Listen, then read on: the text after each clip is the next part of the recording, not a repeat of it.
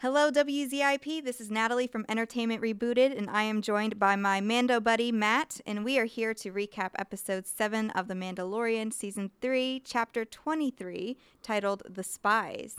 Interesting title right off the bat. Yeah, well, let's do this thing.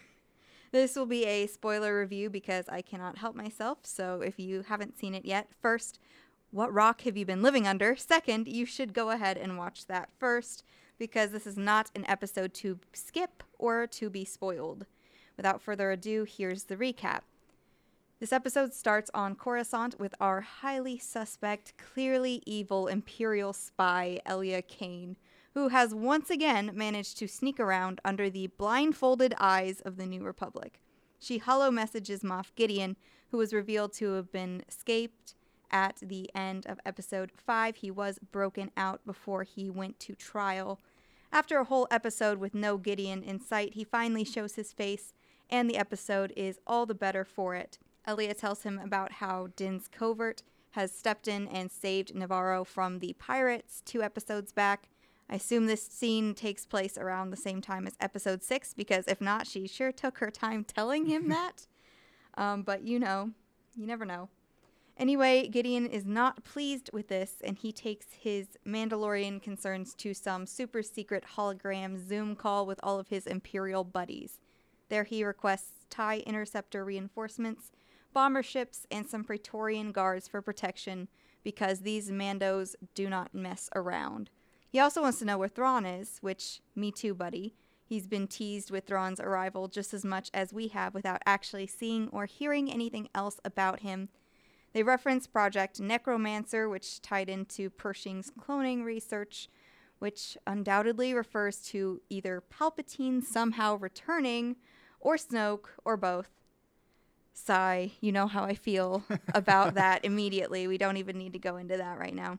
But Gideon is in more luck than I was, because he is able to convince his Imperial buddies to grant his requests, because the Mandalorians are reclaiming Mandalore, which is a problem for them. They're not keen on that idea at all. On Navarro, High Magistrate Karga welcomes the new Mandalorian fleet that Bo has assembled at the end of Episode 6, and while tensions are high between Din's clan and Bo's, the helmet thing being a glaring issue, they seem to more or less agree to work together. Grogu gets a new mode of transportation, courtesy of the Anzellan's Grief Karga and IG-11's body.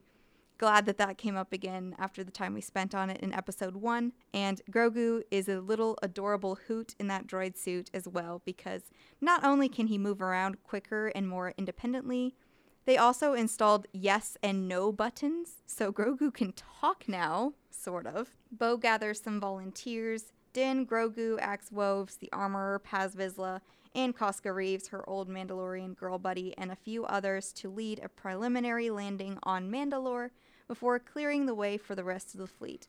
They meet some of the locals, some actual Mandalorians this time, who are pretty happy to see Bo-Katan again, because she was their leader once. The Armorer takes some of the wounded back to the fleet, and Bo comes clean and tells the rest, and us, that she actually had surrendered to the Empire back when she ruled Mandalore, in hopes of sparing her people, giving Gideon the Darksaber, but Gideon had, surprise, surprise, betrayed her, and thus the Purge of Mandalore was initiated in earnest. Seeing she's a little bit bummed about what had happened still, Mando gives her a nice "you got this girl" pep talk, and their journey continues, the Mandalorian survivors leading them to the Great Forge to set up a base camp there. When an encounter with a giant monster forces them below the surface, they are ambushed by Imperial troopers in Beskar. The Mandalorians start taking names, because these are just nameless evil cannon fodder, am I right? And Axe Woves is able to escape for reinforcements courtesy of some cover fire from Paz Vizsla. Bo orders her peeps to push forward and chase the retreating Imperials, only to get caught in another trap. Gideon has constructed a little Imperial base in Mandalore, but the cultural appropriation does not stop there. Nope, he has his own Beskar armor and claims that Mandalore will live on through him. What a pleasant gentleman, am I right? Bo-Katan, Grogu, and the others manage to escape, but Din is captured and Vizsla is unfortunately killed. by the Praetorians as he guards their escape. But he only bit the dust after taking out lots of the lower level Imperial troopers all by himself. What a dude. And then the penultimate episode of season 3 ends and my brain exploded. That's a good way to put it. Yeah. What did you think of this episode, Matt? Oh, let me tell you, when I was watching the episode, the gears in my brain were just stopped working. No one was home. The lights were off. No, literally. I liked that in this episode, I think that the stakes actually improved a lot. I know we had been talking about that in previous episodes. This has got to be, I'm going to say it, the best episode all season with potential, hesitation because we haven't seen the finale yet. At least I haven't. So, the tense start is like this episode just gets the ball rolling like immediately. The tense start is amazing. Really sets the tone for the episode. And the pacing of the episode really improved. And I wish that every episode was like this one because this was just, mind hooked the entire way. And the finale, like you said, made me lose my mind a little bit. Imperials and Beskar, maybe I heard a theory that they could be clones of Gideon too. I'm not sure how likely that is given the timeline. I don't know when he escaped. But the Mandalorians were taking names big time. And, Din just like sprints in like the blasts are nothing, which is super exciting. And then, the ambush happened and then all cognitive function was just lost entirely. Do you think that, this is tying the season together pretty well? Yeah, I feel like in terms of the cloning, I felt that I kind of saw it coming because season 3, episode 5, they kind of foreshadowed it in a way. It's hard to explain, but. Mm-hmm. Not to mention your least favorite episode. We had a whole 40-minute. I could really make a whole solo podcast on how much I hated that episode. It'll probably be longer than all of our podcasts combined. Yeah, the hatred has just flown through him for that episode because when we talked about it, you're just like, I have nothing to say. That episode was like, yeah, I was silent as a mouse. Yeah, but it's like now he's got a bunch of thoughts because he just really hates it. But we're not here to talk about that episode. We're here to talk about this one, which Matt likes a lot better. So he'll have more fun. As long as we're not talking about the episode that shall not be named. Yeah, or the sequels. Oh, don't even start. Yeah. Those are going to be our ground rules, which I am probably going to end up breaking. But for now, they're the ground rules. But I will say that I do think that this tied a lot of things together from the earlier episodes.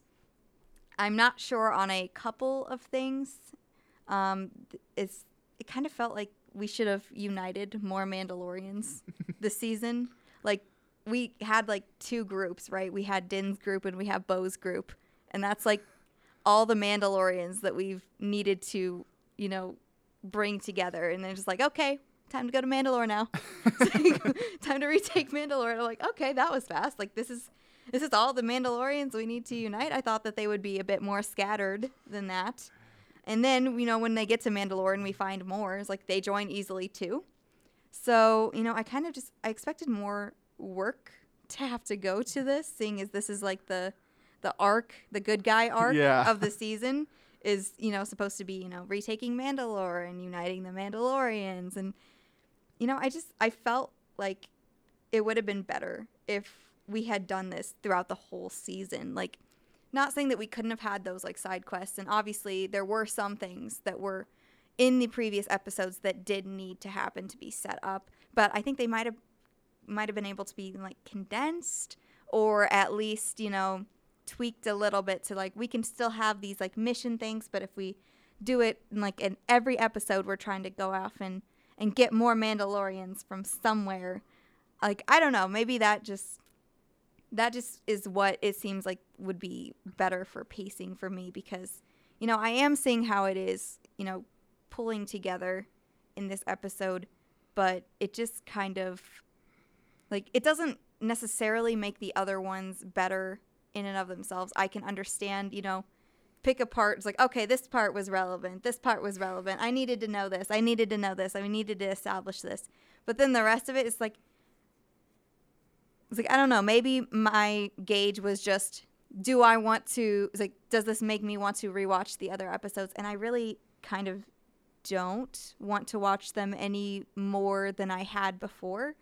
I liked the first two, and then I really liked this one. And then the other ones were various stages of okay for me. Mm-hmm. Where it's like they were entertaining enough when I sat down and watched them, but the rewatch value wasn't really there as much.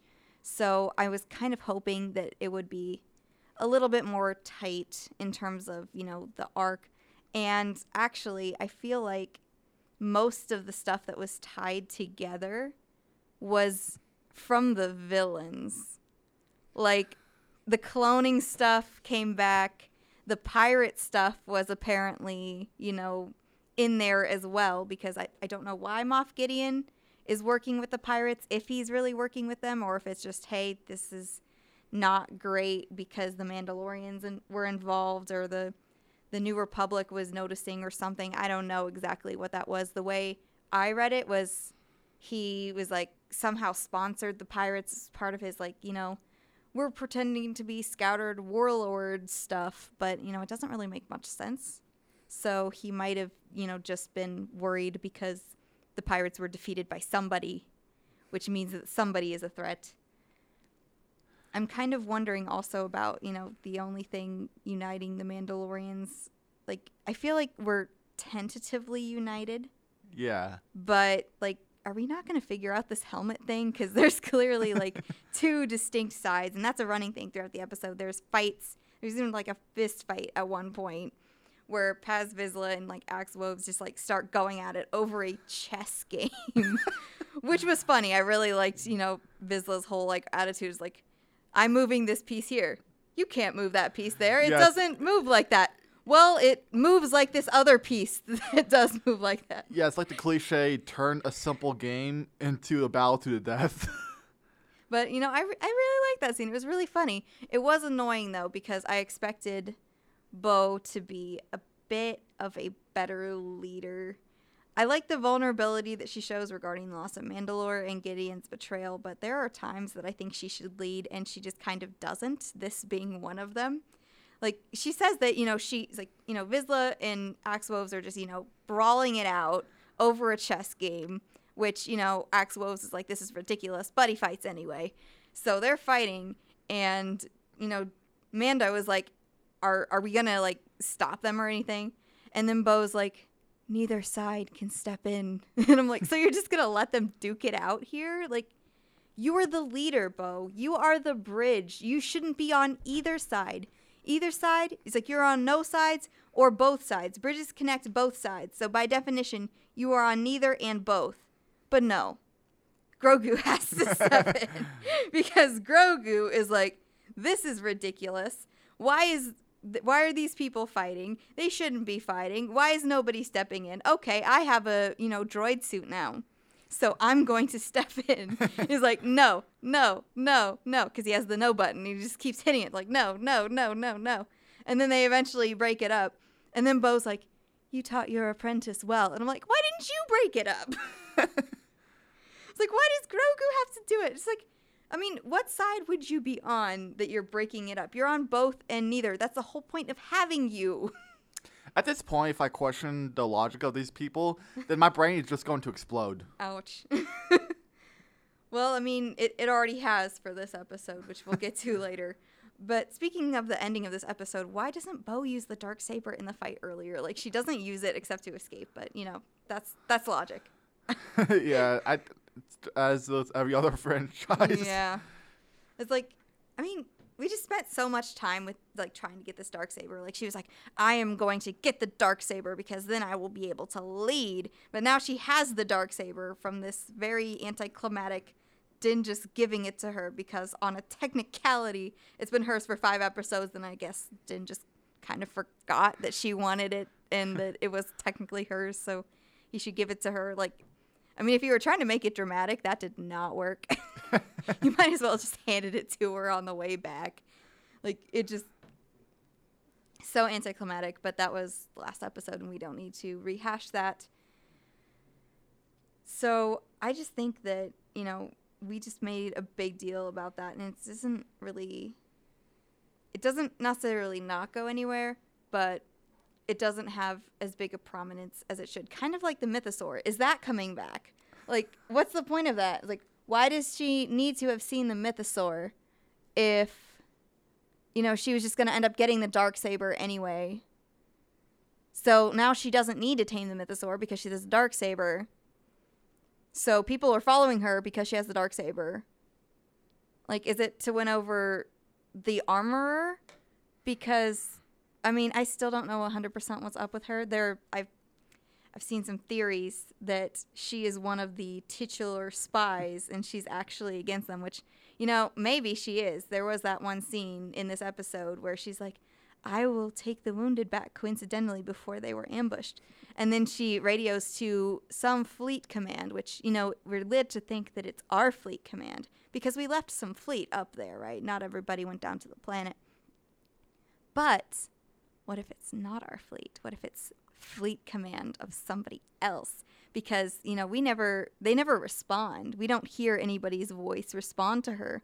And the cinematography is just kind of like, ooh, like it's hard to explain, but it's like it lingers on her, her mask, her face, her helmet, and silence, like staring ahead resolutely. And then there's this other guy, I don't know which guy this is, but there's a guy that's on the ship who is just like the camera lingers on him for some reason, and he's just kind of looking around like what's going on, like kind of face, like I don't know if that's actually what he's thinking, but that's the vibe that it gave me. So Maybe she's a bit of a spy, and that wouldn't have been necessary anyway. But even if she's not a spy, like, I feel like her saving the Ragnar, the Paz Vizsla's son, and the other ones, like, she didn't need all of these things stacked up on her. She could have, like, she was picked because she's walked both ways.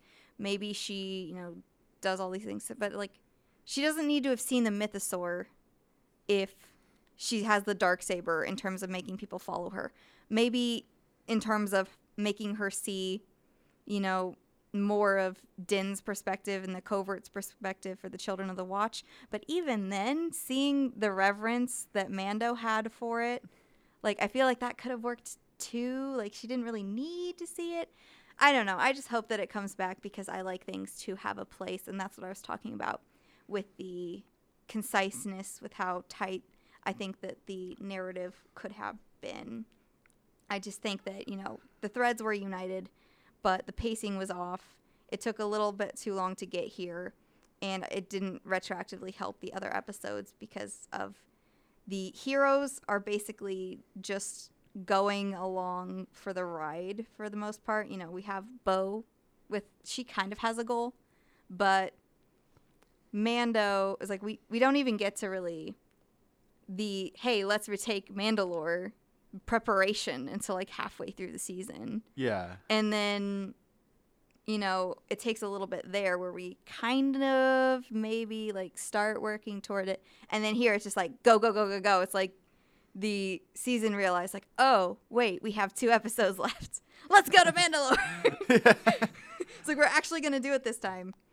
So I really would have liked to see the previous episodes having more of a narrative thread, not just with the goals of the villains and what the villains are doing behind the scenes, but actually seeing the heroes work towards a goal too.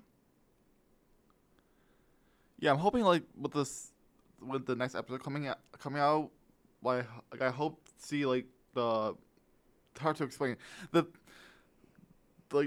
reveals that's been going on in the previous episodes and how hopefully they'll contribute to the last episode. Yeah. I'm definitely editing my starter out.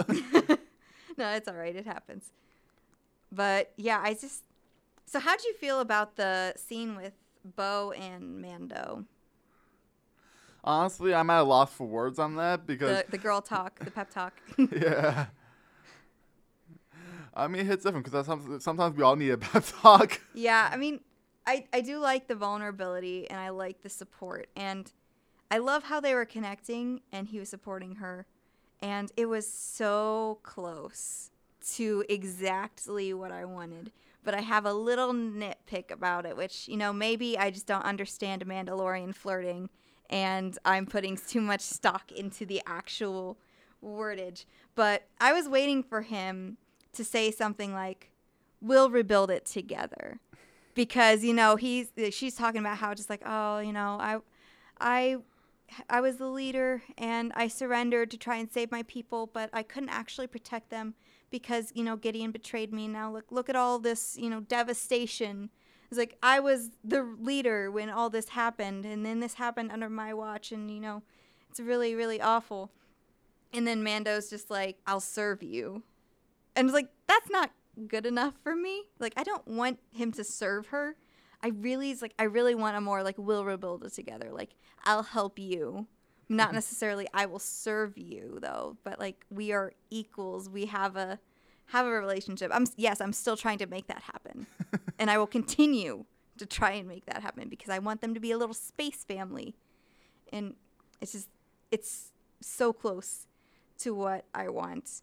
And because it's not quite there, it still gives me a little bit of the vibes of we are still focusing on Bo more than Mando, which is not my favorite thing about this season. And I'm going to explain why, because, I was, on the internet as you do, and apparently Disney has said that The Mandalorian, the title of the show, yes, can refer to anybody, which is true. That it is the creed. You can, anybody who swears the creed is a Mandalorian. However, it doesn't. The Mandalorian, the title, does not refer to any Mandalorian because it hasn't for 2 seasons. And the first 2 episodes of this season, it has been a clear reference to Mando, Din, the Mandalorian. We've always been talking about him. Throughout all of season 1, he's been the main character. We're following his story. He's the Mandalorian. Grief Karga even calls him Mando, which is why all of us call him Mando because he is the Mandalorian. I mean, it's also shorter. Yeah, it's shorter. But he's like, we could say Din, which we do sometimes, but Din and Mando are synonymous in most of our descriptions, in our discussions. If we say Mando, people aren't thinking Bo-Katan, people are thinking Din Djarin, because that is how it is. Season 2, same thing. We're following, Din Djarin, Mando, trying to, get Grogu, his Jedi teacher. And that was the whole point of that. But it's still his journey. It's still his storyline. That is his goal, is to get Grogu a Jedi teacher. That's his goal. We are still watching his story play out. And then the same with the first 2 episodes of this season, where, is the whole, like, I've got to redeem myself and bathe in the living waters. That's Mando's story still, right? Yeah. And then, even more than that, I've seen the trailer for the season, and it has Mando's voiceover, Din's voiceover. And based on how the trailer was put together, I mean, I don't know. It seemed like he was still going to be the main character. So that's bordering, in my opinion, pretty close on false advertising if he's not. Because, it's kind of like genre with books, right? Like, if I pick up a fantasy romance book and it's contemporary, tragedy, angsty mess, that doesn't end happily and doesn't even have a love story in it. Like, it's like if I want to do a fantasy romance and I pick up, like, Fault in Our Stars. Oh, boy. It's like this, not saying that it's not a good story that should be able to be told, but there are expectations when, based on how you market something, how you label something, that I didn't sign up for Fault in Our Stars when I picked out a fantasy romance, right? Yeah. Same thing here. I think that if you made this a Bo-Katan show, that would be fine. But I did not sign up for a Bo-Katan show in season 3 of The Mandalorian. And I think that that's a lot of people's problems. Not that they don't care about Bo-Katan, but hey, I'm here for Mando. Like, that's why you didn't like the episode that shall not be named, because you're here for Mando. You don't care about a 40-minute side mission with Dr. Pershing. Like, that's not why you're here. And that's the whole point, where it's like, yes, it can refer to any Mandalorian, but it doesn't, and it hasn't, because the marketing and previous seasons have set up something specific. So if you still have that expectation and people get mad, that's why. It's not that, oh, well, you know, it's subverting expectations, they should just go with it. No, you promised them something pretty specific. That's why they're here. That's their expectations. And you set those expectations up. Like, this isn't, you know, Game of Thrones where, you know, George R. R. Martin can be like, hey, I never said that my main characters are safe. As a matter of fact, I said over and over again that they weren't, right? If you still think that they're safe after that, that is subverting your expectations that you have, but I didn't give you those. It's not a lie. He didn't lie to us. This is getting dangerously close to a lie. If it turns out to be Bosho, maybe the finale will redeem it. But, you know, I do expect more for the main character. And swapping main characters in the middle of a season this gracelessly just does not work for me. She should have had a spin-off show. And I am, like, you know, 98% going to continue to think that. Again, I haven't seen the finale yet, so I don't want to speak in absolutes because only Sith deal in absolutes. But I am still pretty sure about it. But, you know, when the scene was going on, I was screaming inside my head because it was so almost romantic and everything I wanted. And I really hope that it's Mandalorian flirting, that I just don't get it. And it was exactly that, because I do really want this to happen. And I really hope that they don't leave Mando as a damsel in the finale and actually let him contribute, because, you know, I heard people speculating that they'll just kill him off and then Bo will get the spotlight completely. And I really hope that's not the case, because I'm not going to be happy if that's the case. Yeah, I mean, you'll never know, because like you said with the trailer, it advertised that Mando was going to be the main character. But that's kind of the equivalent to clickbait, where you're like, so this happened at the end. Clickbait. It's like, and there's just a bunch of filler. Yeah, or like you have like interesting a 17, stuff never happens. Like a 17-minute video that's like, oh, this happened, and then like the whole video is just like, well, we don't really know much about it other than the title. And I'm like, well, thank you for that, wasting 17 minutes. I could have been finding the cure to cancer. Yeah, something. Like, I could have done something better with my time. Let's just have a little bit more realistic expectation. But the point still stands. No clickbaiting, no false advertising. It's annoying, and people understandably do not like it. Speaking of things we don't like. Oh, no. The sequels. Why? She warned you. I hate the connections to the sequels. You know, I don't want to bring Alec up because he's not here. Hopefully he'll be able to join us for the finale. Hopefully David will as well. We'll just have to see with schedules. This is recorded pretty close to finals week, so it's getting kind of down to crunch time. So we'll see what we can do. But, you know, I agree with what he said, that, you know, we like to see things form a cohesive whole. And I agree with that. You know, I like to see things make sense, flow seamlessly together. It makes me very happy. It makes me very excited. And it's just chef's kiss, right? Because it just works together so beautifully. And I love it in every case but this one. Because in this one, as I've said before, the sequels did not have this chef's kiss continuity, consistency with the original trilogy and the prequels. They did not. So I personally don't really care and would prefer if we didn't have continuity with them, because I like to pretend that they don't exist. This episode makes it very hard to pretend that they don't exist.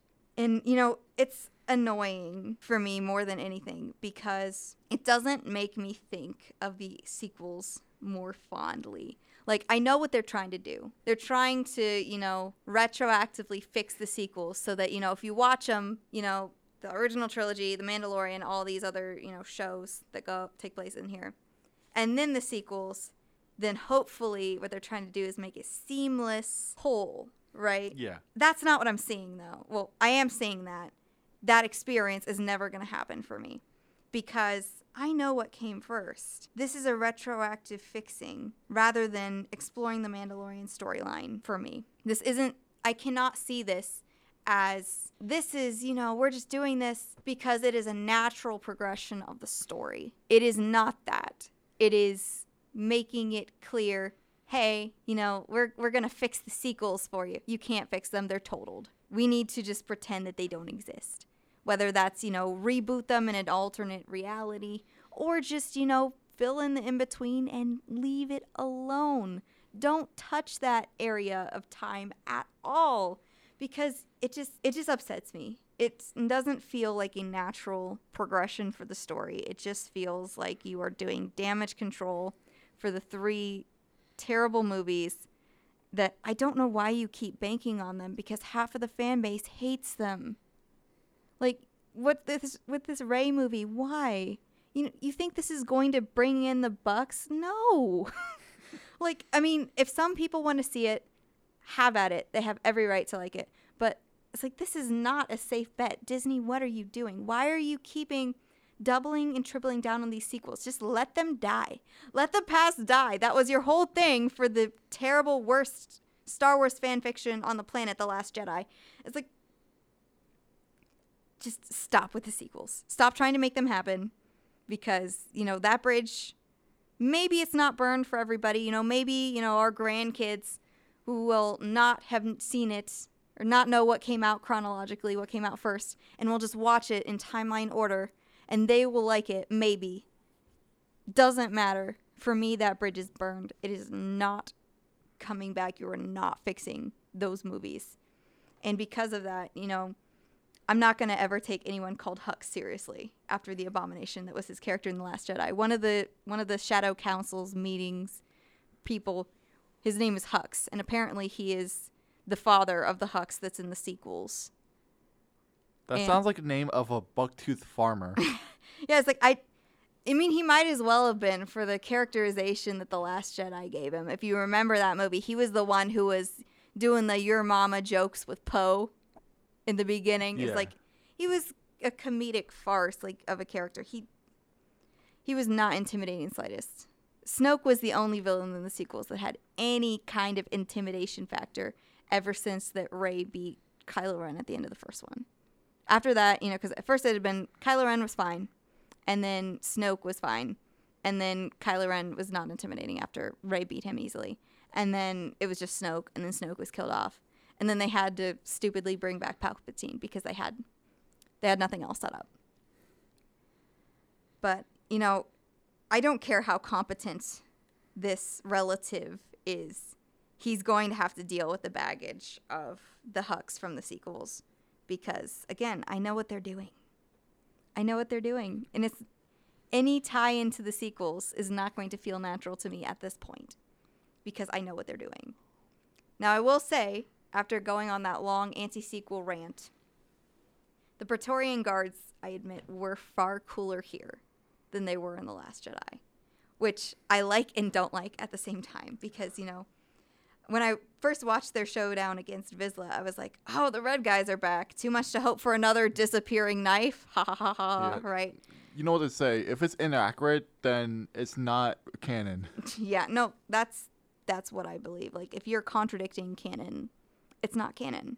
And, George Lucas's original trilogy came first, so if you're contradicting that, I'm thinking that you're not canon. But unfortunately, nobody listens to me. But, I was hoping for another disappearing knife, not, like, seriously, but I'm like, I'm not going to miss an opportunity to rag on The Last Jedi because, again, it's terrible.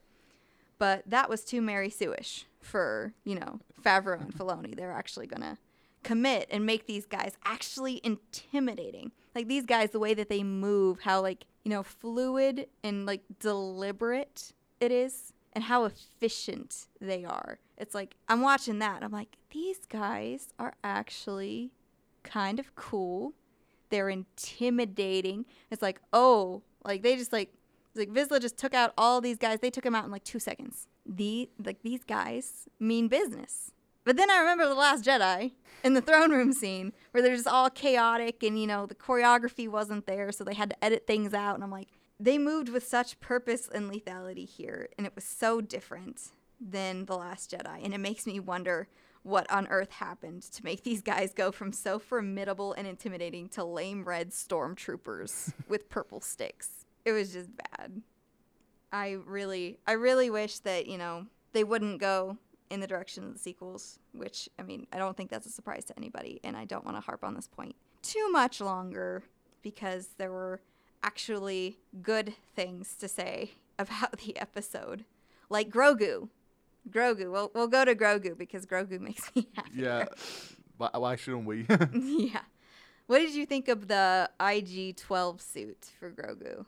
Honestly, I really liked them. It wasn't like nothing too special personally, but I mean, I love it. I thought that whole scene, especially with the fruit vendor or whatever it was that they're walking out on the streets of Navarro, and Grogu is just like, oh, there's food, and he just starts eating the food, and of course, Mando has to pay for it, which doesn't bother Baby Yoda in the slightest. He just keeps snacking because that's what he does. Likes to do. He likes does to what he snack. does. Does what he pleases.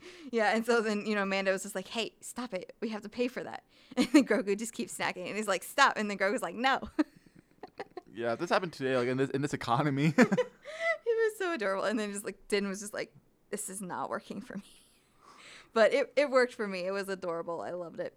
But I will say, borderline offensive to IG-11's memory, which, I know he's a droid, so it's not that big a deal. I think the egg scandal from season 2 is maybe a little bit more damaging to Grogu's reputation than this is. Yeah. But, come on. He saved, the droid saved everybody, and he went from a statue to an egg upgrade. It's kind of funny when you think about it that way.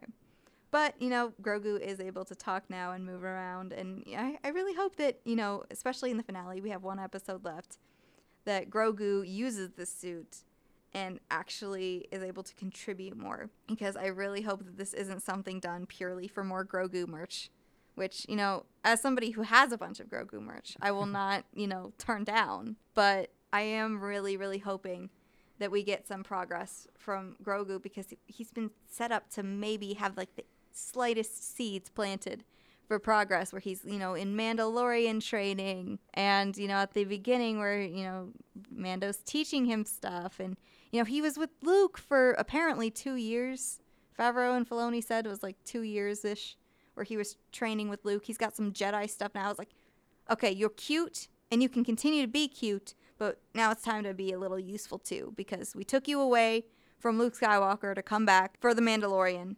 I'm expecting there to be a reason for that beyond merch. So, if the reason was merch and to, bring in the bucks and keep viewers watching The Mandalorian, that's fine. Like I said, I kind of see the logic behind that, but you do have to justify it in the story too, because otherwise you gotta have, negative Nancy's like me, negative Natalie's, sitting here critiquing you and being like, I love Grogu, but this doesn't make any sense. He's not doing anything, and he needs to do something, because his storyline wrapped up so perfectly that if you're going to undo that, you better have something else planned, because otherwise it's like he could have stayed with Luke.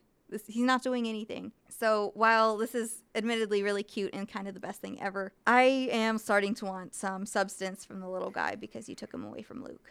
Not asking for solo rescue, but a contribution of some kind where it's like, yes, we are getting somewhere. I really, really want to see that. You know what I didn't want to see, even though we saw it coming? Vizsla dying. Oh. Don't bring up the sequels again. What did you Cross think my about heart. Yeah. I know we called it. We called it a couple times in the last episodes where we were just like, exactly. That's why I wasn't too shocked about it. It's like he's wrapping up here where, he's, buried the hatchet with Bo and Mando, and there's this, really nice moment where we totally saw what he was doing. We knew exactly what was coming. But he did, stick his neck out for Bo and Mando and be like, we are Mandalorians. Yes, we are going to help the people of Navarro, because that's what we do. And, he really helped out there. And, that was a really nice moment. But, it was still a bit of a bummer. R.I.P. for poor Vizsla. I really wanted to see him beat up that wolves guy, because that board game sequence was really, really funny.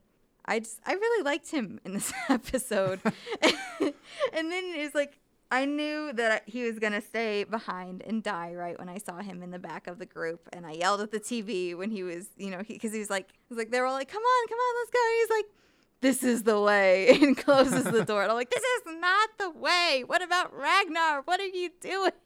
But yeah, he went out like a boss. He was such a boss. There might have been too many of them, but that didn't matter. He tore through them fools. Well, let's hope they keep his legacy alive after what he did. Yeah, especially after he died to the stupid, much scarier in this than the sequels, Praetorian Guards. And then the episode ended right there, and I yelled at the screen again. I was like, that's not the end. Are you joking me? I'm starting to feel bad for your roommate. She actually wasn't there Oh. when I watched this. Usually we watch things together. Yeah. But this one I had watched by myself just because, it fit in my schedule better. And then I watched it with her for my second viewing. So I didn't lose my mind as much. So she didn't have to deal with that. But, I feel like it's like we've had some moments where our brains collectively explode. So I feel like she would have been fine with it. She probably would have agreed with me. Just some brief notes. I usually don't notice these things because even though I'm a film major, usually I'm also a creative writing minor and I like writing a lot. So I'm more apt to notice the narrative consistency, the story, the character arcs, what is happening, the structure. I like that. Not necessarily that, cinematography, music, filmmaking, that stuff's interesting, but it doesn't jump out to me as much because I haven't been practicing it as often as, the writing. I've been writing for pretty decently long time. But I just want to say that the title screen music for the spies and it's like, the whole Mandalorian theme thing. This music, I don't know if it was different, but it just struck me as more epic than usual. So like that whole, like, I don't know if maybe it was just because the end or the beginning was so good compared to others where it's just like, oh yes, we are getting here. We are getting somewhere. And I just really liked it. And the whole episode, it looked really beautiful. I really love being on Mandalore. So I'm glad that we came back here. I think that, the only episodes so far that I would probably rewatch from the season is the second one. Maybe the first one if I'm feeling it because I want to get into the second one. But the second one and this one. And then hopefully the finale because hopefully the finale is going to be really good. So I'm really very well made episode. Way better than the other ones of this. Yeah, like I said, with the finale coming out, I'm expecting some callbacks to previous episodes and how they'll contribute to the conclusion of the third season. Mm-hmm. Do you think we're going to see Thrawn? Let's hope for the best. Yeah, I really hope so. I'm glad that he's teased again officially. I hope that he appears in Mando ahead of the Ahsoka series. I know he is definitely going to be in the Ahsoka series, but it would be nice because he was teased in this series a couple times. And, I would like it. It's like, not that you can't use series to set up other series, but like I'm going back to, things should have a point. And if you're bringing up Ahsoka, it's like, where is Grand Admiral Thrawn? And then now in this one again, hey, is Grand Admiral Thrawn around? Like, we keep bringing this guy up. Can he do something? Like, I want to see him do something. And, another theory is if Gideon doesn't die in the finale, again, the finale is out. I have not seen it yet. And that was another reason I wanted to get this review going because I want to see it because hopefully it's not going to be spoiled for me. I'm planning on watching it later tonight. But if Gideon doesn't die in the finale, I hope that Thrawn kills him because it's like, if the heroes aren't going to do it, I want this guy to do it because he just needs to, get taken down like 5 pegs at least. I hated Gideon so much in this episode. I wanted him so dead, so bad. It got so bad that I laughed maniacally at his jokes as I wanted to strangle him. Yeah. Like, he's like, hey, Bo, we got to stop meeting like this. And you can tell, like, the look. Imagine the look on my face when I said that. You hopefully can because of, the tone of my voice. But yes, his grin was that infuriating. That ridiculous. I hate him. I hate him so much. And then he culturally appropriates the Mandalorian culture quite proudly, might I ask. Like, it's not just that, he's doing it. He is pleased. He is proud of this. He is just, flaunting it. And he's so full of himself. He's like, the suits are better because it has me in it. And I'm like, stop it. Stop it right now. And then, he apparently forgets that, you can't give away the Darksaber. Because he tells Bo to give him back the Darksaber, which, okay, fine, maybe, he doesn't care about it, right? He doesn't care about the symbolic meaning. He just wants it back. Fine, whatever. But then he's like, and tell your men to obey me. And I'm like, her men follow her because she has the Darksaber. She won it in combat. If she gave it to you right now, you would not have won it from her. They'd literally watch her give it to you. You think they're going to follow you after that? No, you didn't win it. You literally told us this in the last season. If she gave it to you right here and now, her peeps still wouldn't follow you because you didn't take it and you have to take it. Them's the rules. This isn't a technicality. That's the rules. I don't think he would have been able to get away with it like Bo got away with, getting it from Mando. So overall, I know David likes his ratings. Yeah. I know he's not here, so in his spirit, what rating would you give this episode? Well, I would give it an 8 out of 10. It was definitely better than some episodes that I don't want to shouldn't be talking about. Mm-hmm. And especially with Palpatine's appearance in this episode, or rumored appearance. I heard, the tubes that he walks back. Is that what you're talking about? Yeah. Yeah, Snoke or Palpatine, probably one of the two. Yeah. Either way, I actually heard a rumor. I'm not sure if it's credible or not, but I heard a rumor that this, Matt Smith would be playing a younger version. Then again, like a Palpatine.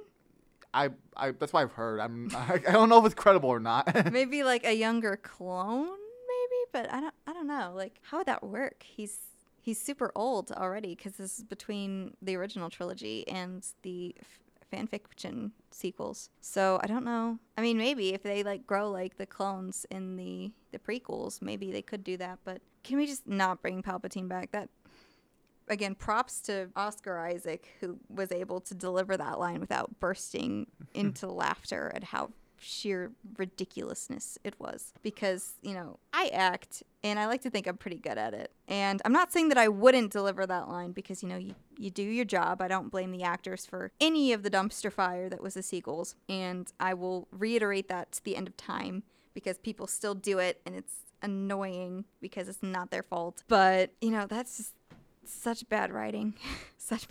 Somehow this has happened. Don't ask questions. Just believe me.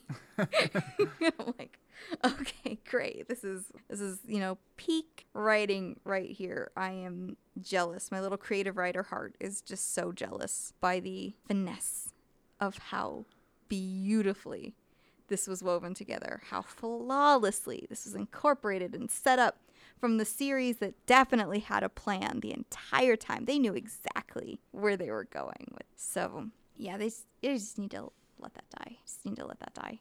I'm going to say that for this episode, it is the best of the entire season.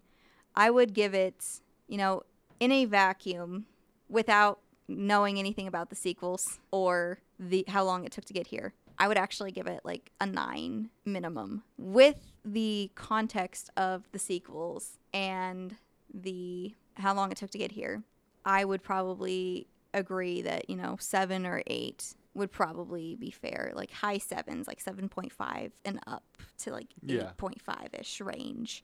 Somewhere in there would be pretty fair because, I was watching this and I was excited. I was getting really into it. I was really, really engaged. Even with the sequel stuff in there, even knowing how long it took to get here, I was really engaged and I was really happy to see this episode and how it's like, I lost my mind at the end of it, right? So like that is a good sign if you have a cliffhanger and it just ends and you have that reaction. I was like, what do you mean it ends? Right? Yeah. That is a good sign. This was a well done episode. And I really enjoy it. I just really hope that the finale matches that energy. And I hope that, in the future, if they do continue to make more series, they fix a lot of these problems that I had with, season 3 up to this point. Because it really, I think, did need to build to this level sooner. It just kind of like if you were to draw the tension of this series, it's like going up, maybe peaks at episode 2 a little bit. Not crazy, but, we're finally at Mandalore, which is cool. Yeah. So that makes the excitement go up. And then it goes down for the episode that you don't like, way down. And then, because, it's not Mando related, so it's like, okay. It's not even on the graph anymore. It's like, I'm sure that this bomb. Is going to be important later, but in terms of the tension, it's like, it's not Mando or anything happening there. It's like a whole episode of doing something else, which, not that it's not interesting, but in terms of tension where Mando is concerned, it's not there because, he's not there. And then, it still basically stays down in these lower levels. And then it spikes at the end of episode 5 where Gideon, escaped. It's revealed that Gideon escaped. And then it plunges down for episode 6. And then it plunges up the highest that it's ever been in this one. I feel like that is a fair description in terms of the tension. Do you have any final thoughts? I don't. I think I said all I need to say, which is I'm pretty excited to see the finale. So let's get on to it. Yeah, definitely. All right, that about wraps up our review on the penultimate episode of Mando Season 3. I hope you all enjoyed. Be sure to stay tuned in for our finale review and check out our other content from Entertainment Rebooted. We have movie and TV commentaries, rants, reviews, and so many other things entertainment related. We air on Sundays at 1 p.m. following Sports Power Talk, and you can find our podcast versions of our episodes anytime on your favorite podcast platforms. This is Natalie. I'm here with Matt, and this has been Entertainment Rebooted. Thank you all for listening. Bye.